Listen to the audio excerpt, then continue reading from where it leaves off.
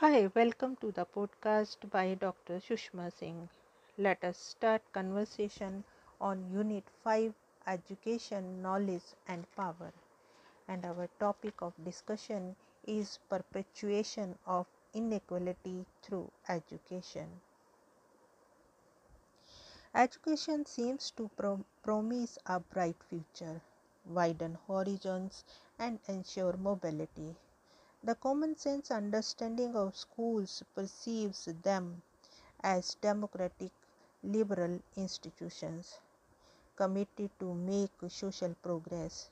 It would be fallacious to assume that the school curriculum imparts neutral education. Education enhances the inequalities existing in an already unequal and stratified society. Education, as we have mentioned earlier, is entrenched in the wider web of social and political relations that guide it.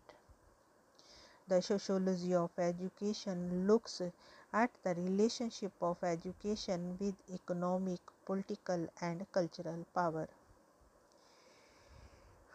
It unravels the power, politics, and various contestations that occur in the field of education.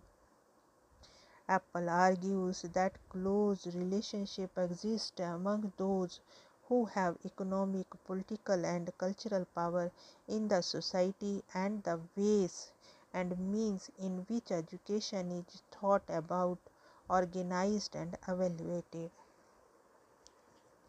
Apple and others challenge the following basic assumptions of education processes. The selection processes are neutral.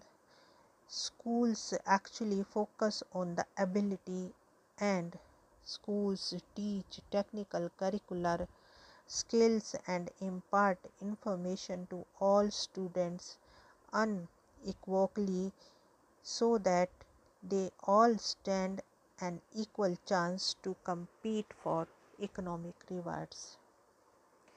They uphold that the wider aim of schooling is not the dissemination of the same kinds of skills to everyone.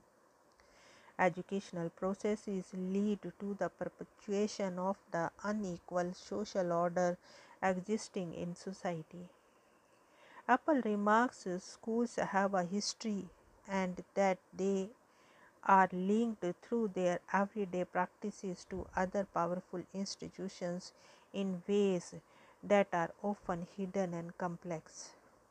Schools, therefore, cannot be taken in isolation, having their own existence, working for the upliftment of people.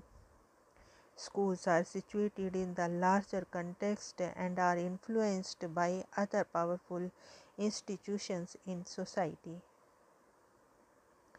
The educational institutions are caught up in a nexus of other institutions that are political, economic, and cultural, and are the nature of these institutions is unequal.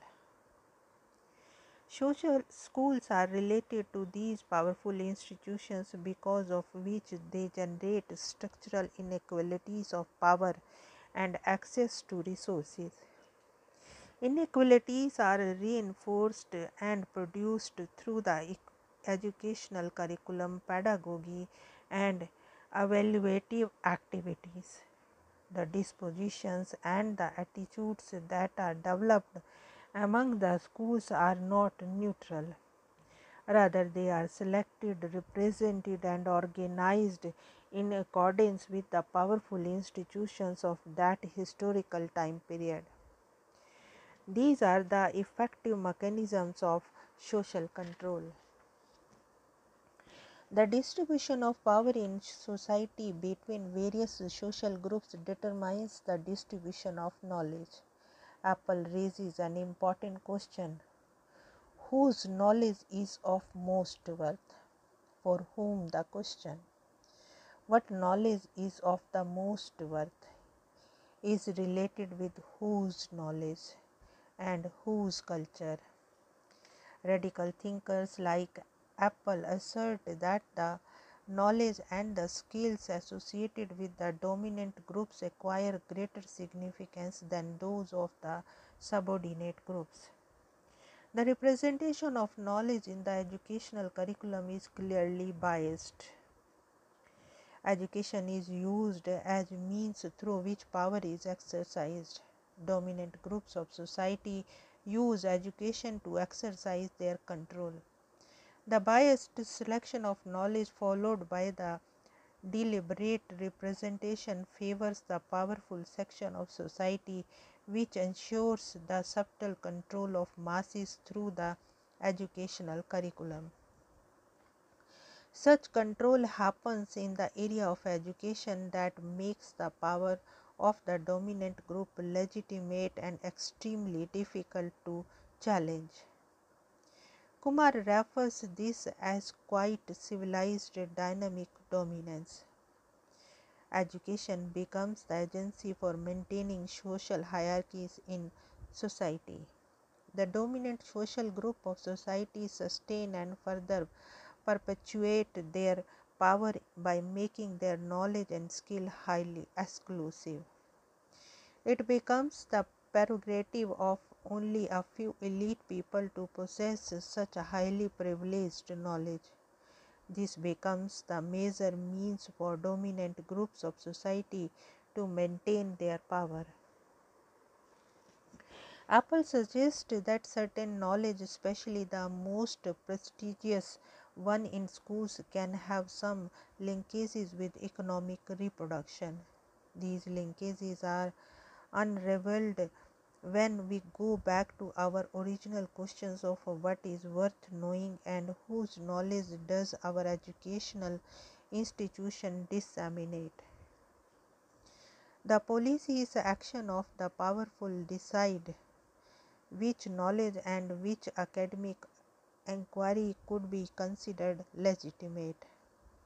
They control or sift knowledge before it is made available to the masses. The knowledge which is finally disseminated and received by the people gets the approval of the dominant and serves their interests. The dominant sections of the society decide what is taken as knowledge and determine its accessibility to the masses. Apple quotes Fishers in mentioning that high status knowledge is by definition scarce, and its scarcity is inextricably linked to its instrumentality. It is the command of the powerful minority over this knowledge which then works to further entrench its high status and its association with the high paying jobs. We can see that the educational institution process knowledge. Schools have the impression that the mastery over technical knowledge and certain skills are imparted to everyone. In reality, however, educational institutions only guarantee that a specified number of students are selected for higher levels of education, and in doing so contribute to the optimization of technical knowledge needed by the economy. The people belonging to lower socio-economic strata of society are poor and politically and culturally disenfranchised. The kind of education children of this section of society receive is completely different from the kind of education that the children of the elite section receive. The schools and the curriculum subordinate the interest of the exploited in favor of the interest of dominant classes. Apple's observations suggest that the schools teach the different dispositions and values to different school populations. If the particular student population is from a professional and managerial class of people, then the schools and their curriculum revolves around flexibility, choice, inquiry, etc. On the other hand, if they belong to a semi-skilled or unskilled working population, then the education revolves around punctuality, neatness, habit formation, and so on. The present economic arrangements are formulated in the manner that they require some people to remain unskilled and poor. Schools make this easy by way of imparting cultural and economic values and dispositions in a differentiated manner. In India, the capitalist period witnessed a pattern of schooling which prepared the people to fit into British bureaucratic structures and in so doing gear the economy and trade in order to promote the interest of the British. Interestingly, when the British and the French occupied West Africa, the pattern of schooling prepared Africans for roles that were determined by economic relations between the two metropolises. The metropolis industrialists discouraged industrialization, yet schooling served as a means of controlling societal change and provided the moral and social guidelines to the people who aspired to emulate the administrators. Historical evidence suggests that on the one hand, schooling in the colonies were directed to maintain colonial structure, while on the other, schooling was used as agency for colonizing people in the United States.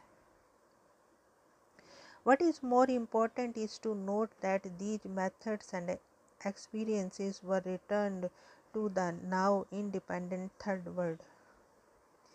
In India, we can see the differences in the quality of education. All the children do not get the privilege of getting quality education.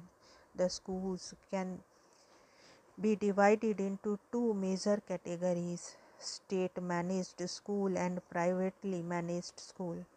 The former seems to be meant for the masses, while the latter for the privileged class who can afford to pay for the good education. The coexistence of the two parallel streams of schools ensures that the masses operate in a different world than the elites. From the beginning, the children of the better off live separately from the children of the poor. This ensures that the privileged exclusive education should be the right of a few, while the masses are rendered to make their own destiny. The educated elite class maintains a comfortable paradox.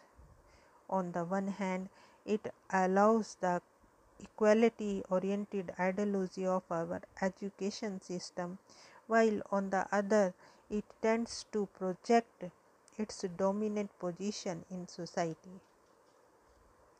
Education plays a key role in helping them perpetuate the current inequalities in society while maintains the liberal facet. The apt ideology of equality of opportunity is used in the Indian context for perpetuating the silent subtle suppression. It may be stated that distribution, selection, and transmission of knowledge are always guided by power structure. Bernstein stresses that the way a society selects, classifies, distributes, transmits, and evaluates educational knowledge it considers to be public reflects both the distribution of power and the principles of social control. The parameters for measuring performance and how performance is understood in a society also confirms that the education favors the dominant section of society. Bernstein and the Young explain that the structuring of the knowledge and symbol in our educational institutions is intimately related to the principles of social and cultural control in the society. The competition based on meritocracy seems to be impartial and fair. We measure persons by their ability to generate wealth. Those who fail to generate and acquire wealth are naturally and easily condemned to be of lower worth. Through various agencies, especially education, this has become part of our mundane thought. This common sense knowledge mystifies and neutralizes the exploitative relationship between the dominant and the subjugated group of society. Educational institutions go hand in hand with the other economic, political, and cultural forces and provide mechanisms through which power is maintained. Here we wind up our this conversation. Thank you so much for choosing this podcast.